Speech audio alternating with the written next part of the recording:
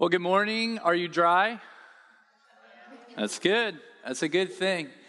I'm Trevor Oakes. I'm the student and teaching pastor, and today we're diving into our series called Dwell. It's wrapped around this section of Scripture, Philippians chapter 4, verse 8.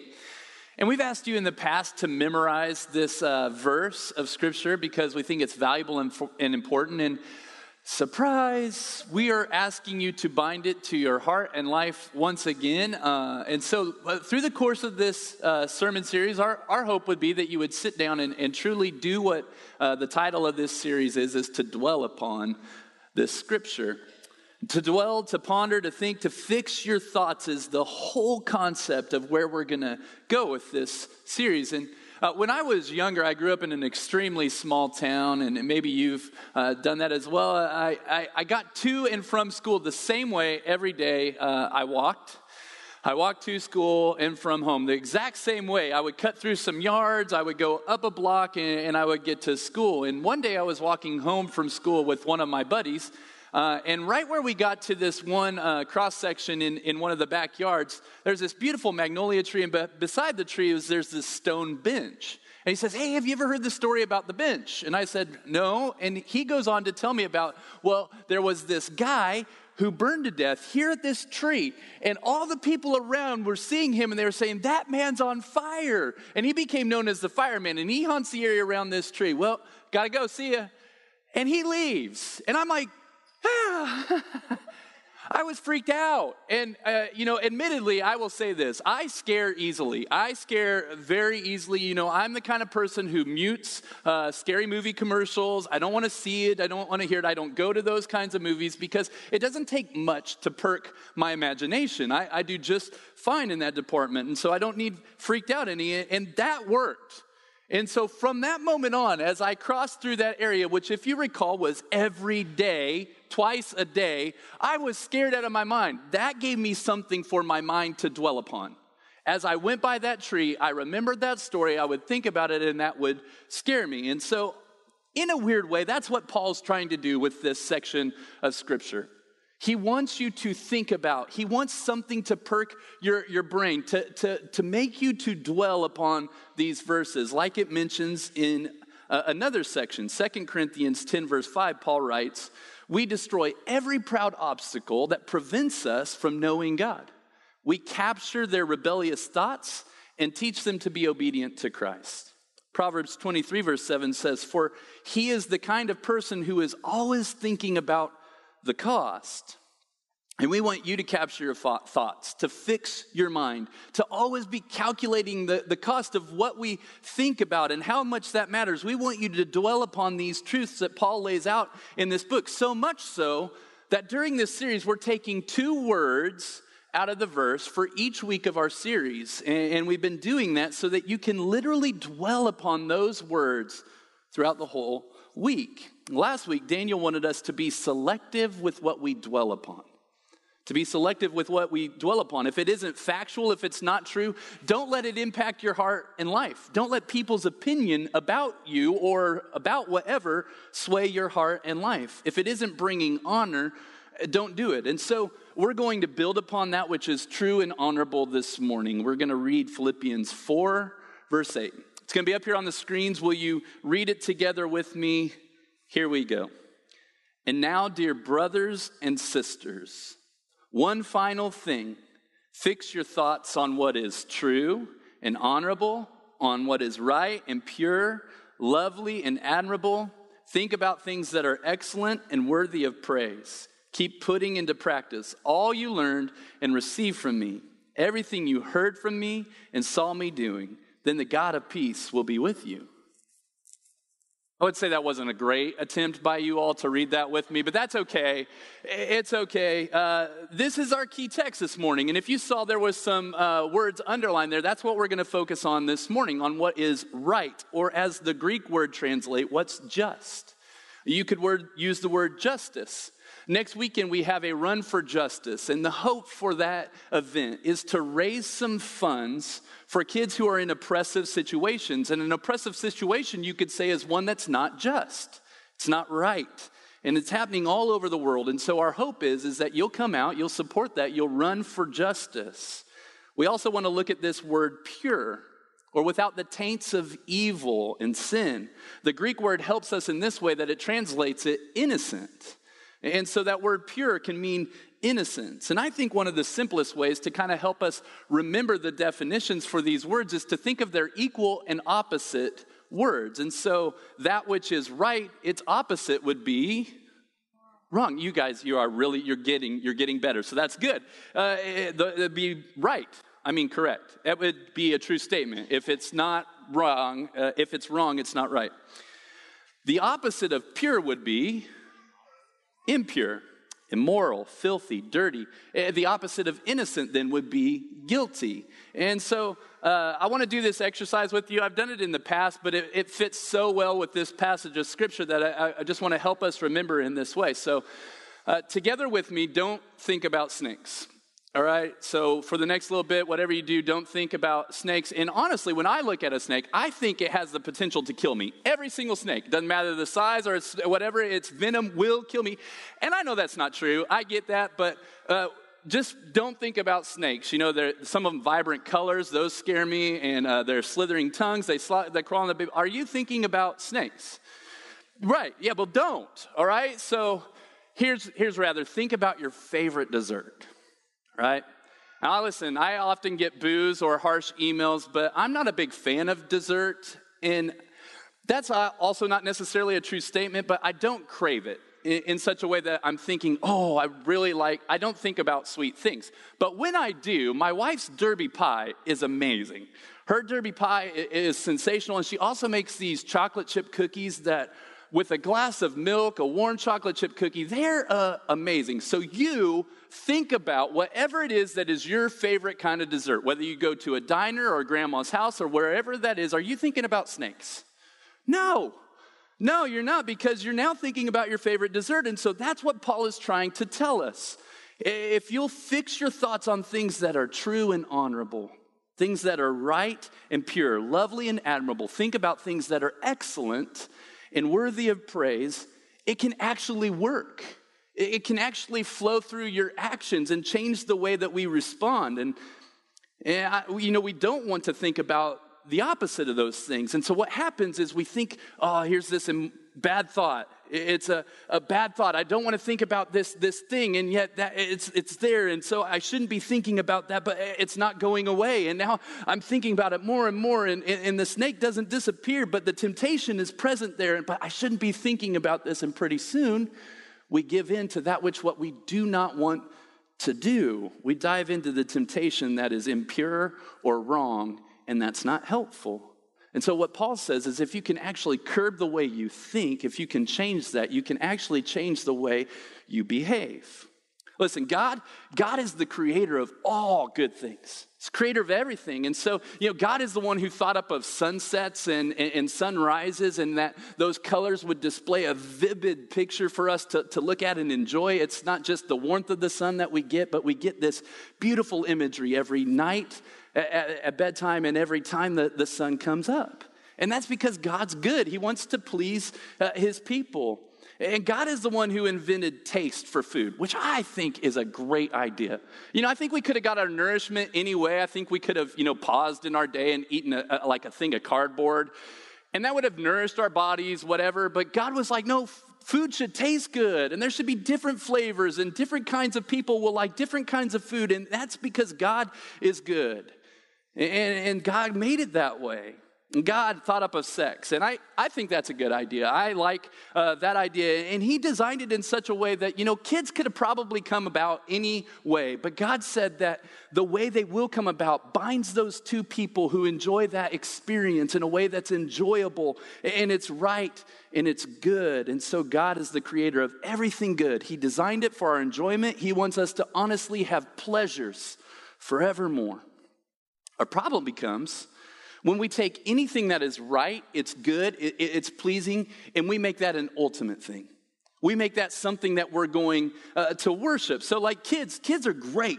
Kids are awesome. But when we give them anything and everything they want, everything they demand of us, ultimately what can happen is we can destroy them and ourselves in the process. They make really lousy gods. Sex is good, but when sex is the ultimate pursuit of our lives, sex can destroy you. Food also cannot be your God.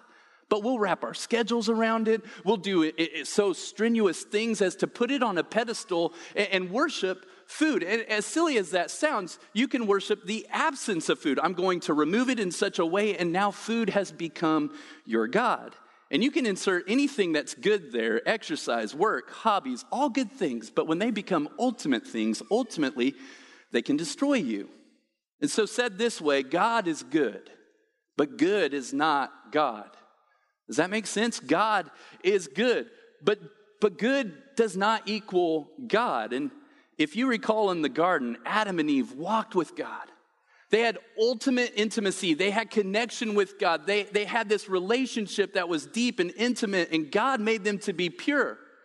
Or you could say God made them innocent. He made them naked, and their nakedness caused no shame. They were as pure as could be. They were fully exposed, and that exposure, that transparency, it caused no shame, no guilt, no sin. It was right, the way that God designed it. And the moment where things went south was when Eve in the garden meets the deceiver, meets the tempter, meets Satan. And listen, Satan wants to destroy your thoughts. Satan wants to destroy your intimacy with God. And what Satan does is convinces Eve that you won't surely die if you eat the fruit. If you eat the fruit that God commanded you not to eat, you won't die. You'll just be like God. Genesis 3 verse 4, it says, "You won't die," the serpent replied to the woman. "God knows that your eyes will be open. And soon as you eat it, you will be like God, knowing both good and evil." You won't die is not a true statement. See, because that's not what God said. And so Paul writes in Philippians 4 verse 8, think about things that are true. So that in the midst of deception, in the midst when this world turns on you, or when you think and look at something and you think, oh, that's not true, you'll know because you've dwelled upon things that are true and right and honorable and pure. And so Paul says, I promise it can give you assurance in the midst of temptation and distractions. And then Satan goes on to say, you'll be like God, knowing both good and evil. And you know the problem with that statement?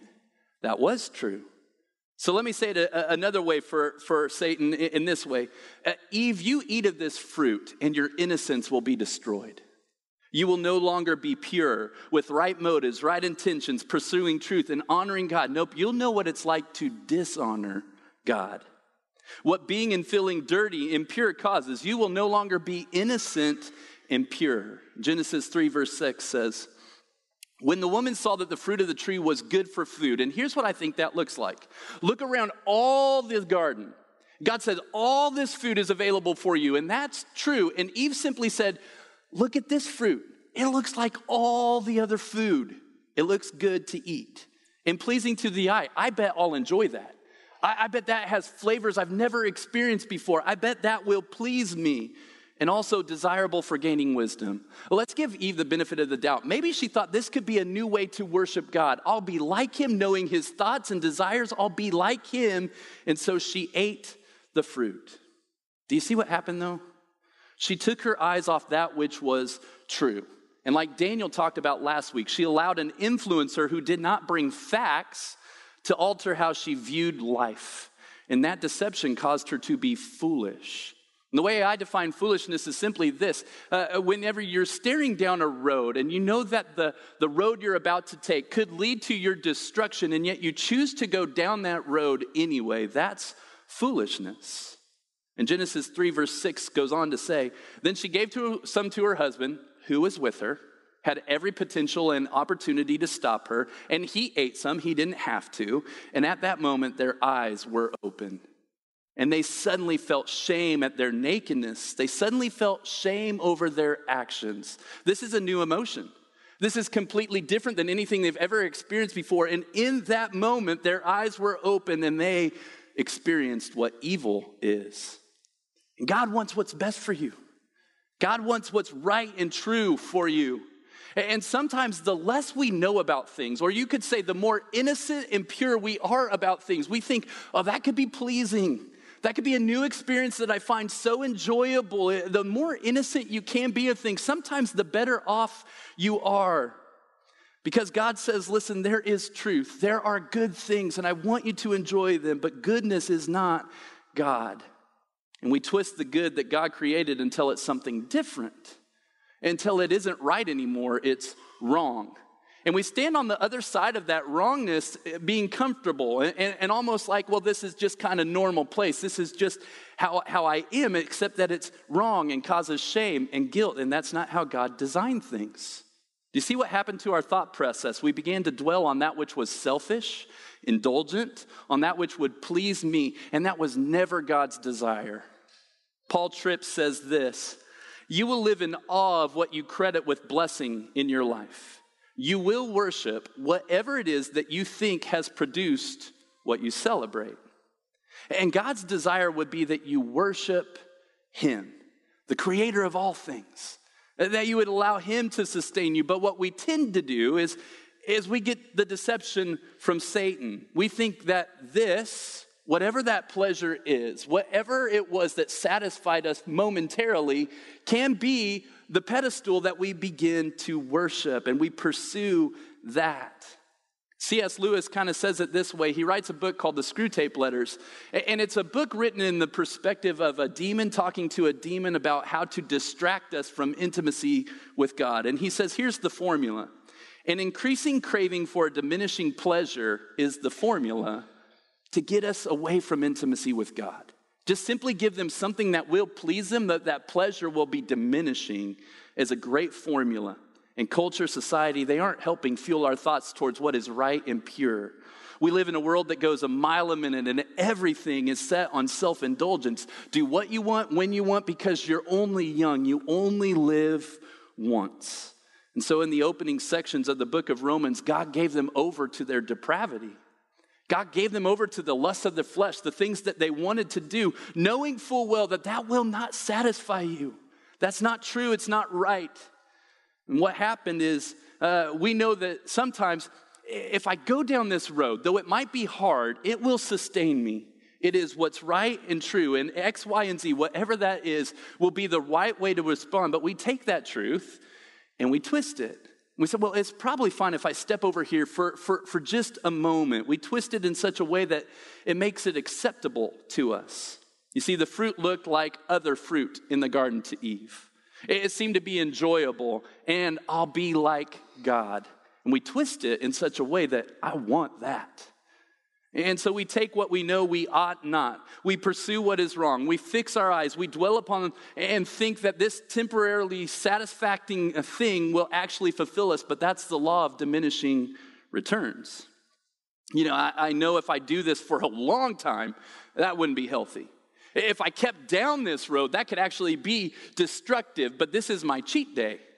And so we convince ourselves that it's okay if I just cheat every once in a while, and that can bleed over into other areas of our life, and all that wrong thinking doesn't get rid of the snake in our thoughts. Simply allows us to dwell upon what we think is wrong and impure, and little by little we transform that into what's normal and commonplace. It's almost true and right, and yet it leaves us with a different thinking, but it's just a season.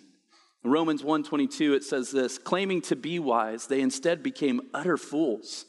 Instead of worshiping the glorious, ever-living God, they worship idols made to look like mere people or animals or birds and reptiles. So God abandoned them to whatever their shameful thoughts and heart's desires were. As a result, they did vile and degrading things.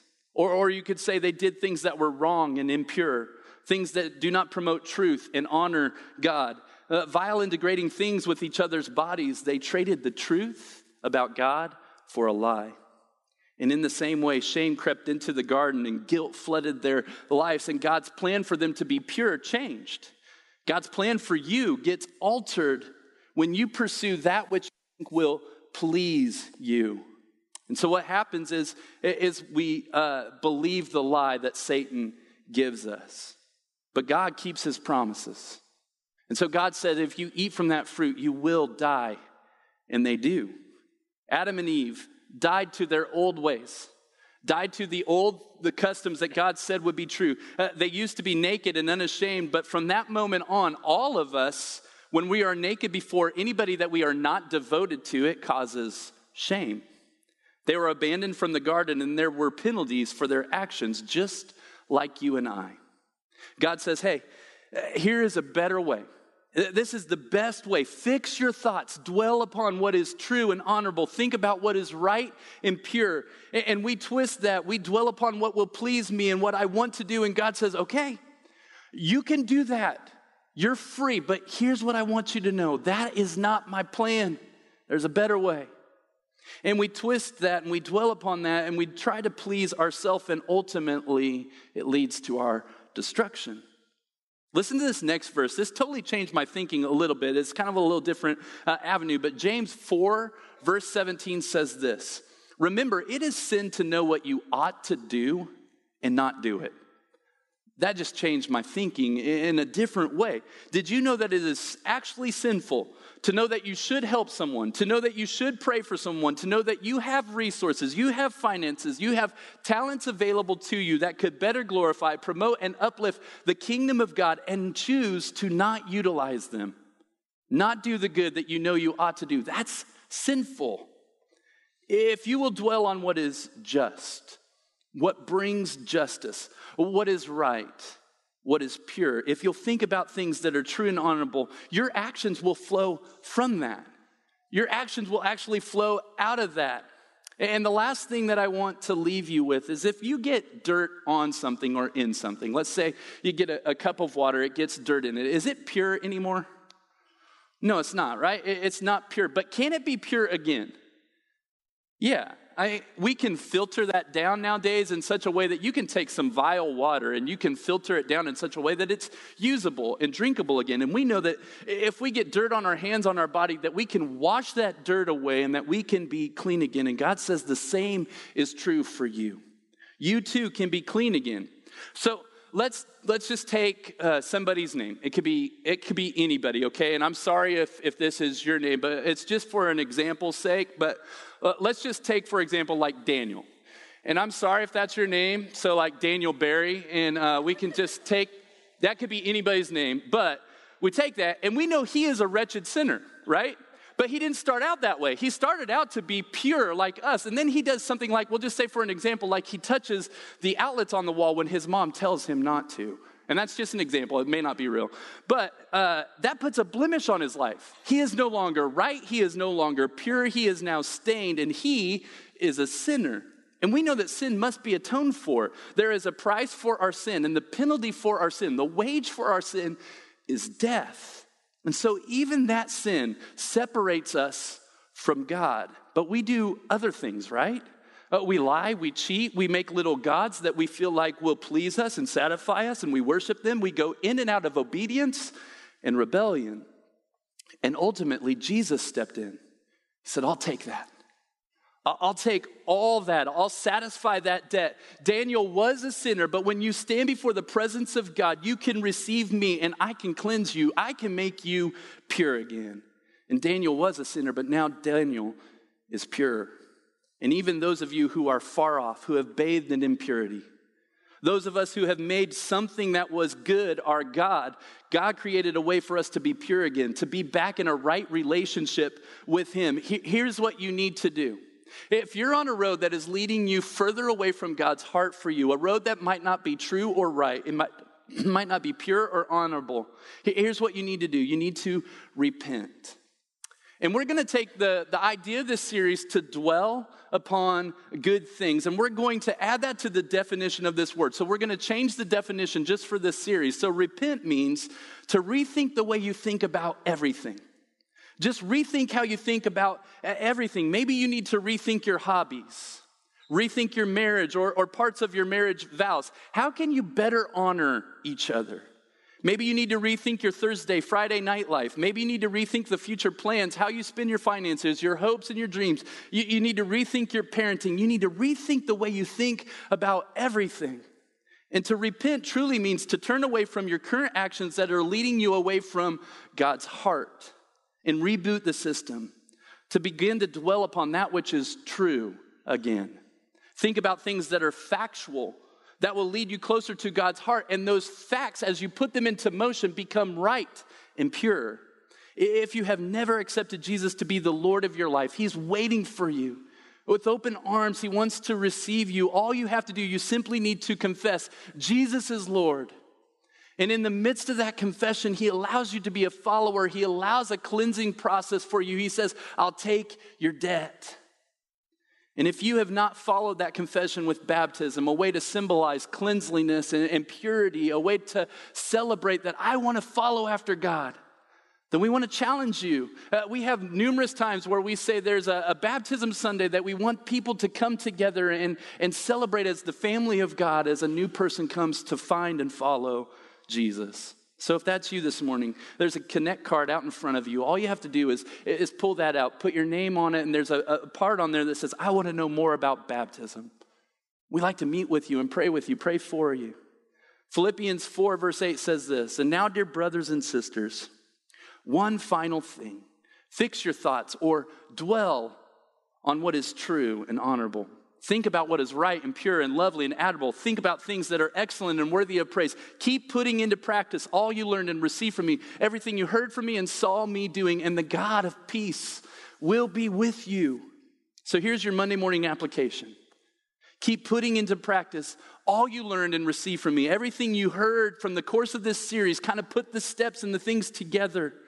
Everything you know to be true about Jesus, fix your thoughts on that. Dwell on him. James 1:22 says, but don't just listen to God's word. You must do what it says. Put the pieces together. If you don't, you're only fooling yourself.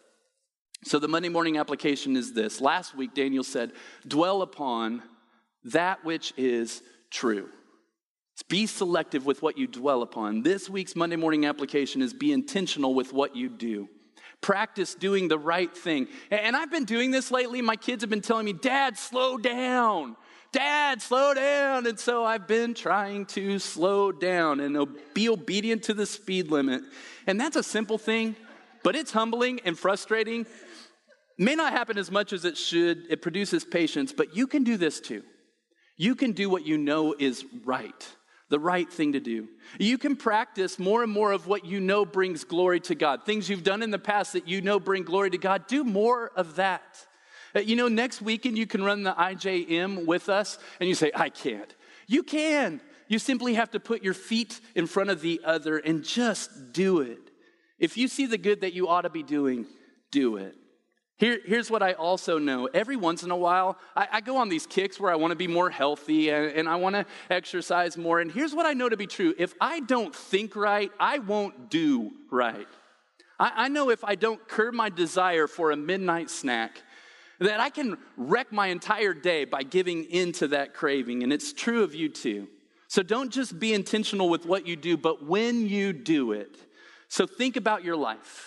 Think about your weaknesses. When are you weak? What time of day are you weak? When is the most prone activity that you will listen to deception and twist it till it's true? Think about your life and account for that. Gain accountability partners who can speak into the midst of your situation and tell you what is true and what's honorable and what pleases God. Be intentional about what you allow into your brain. If it isn't pure, if it's immoral, dirty, or will bring shame, stop. Practice thinking about what is pure. Filter what you watch. Filter what you say. Filter how you live. And if you need to change your habits, if you need to change the things, do it.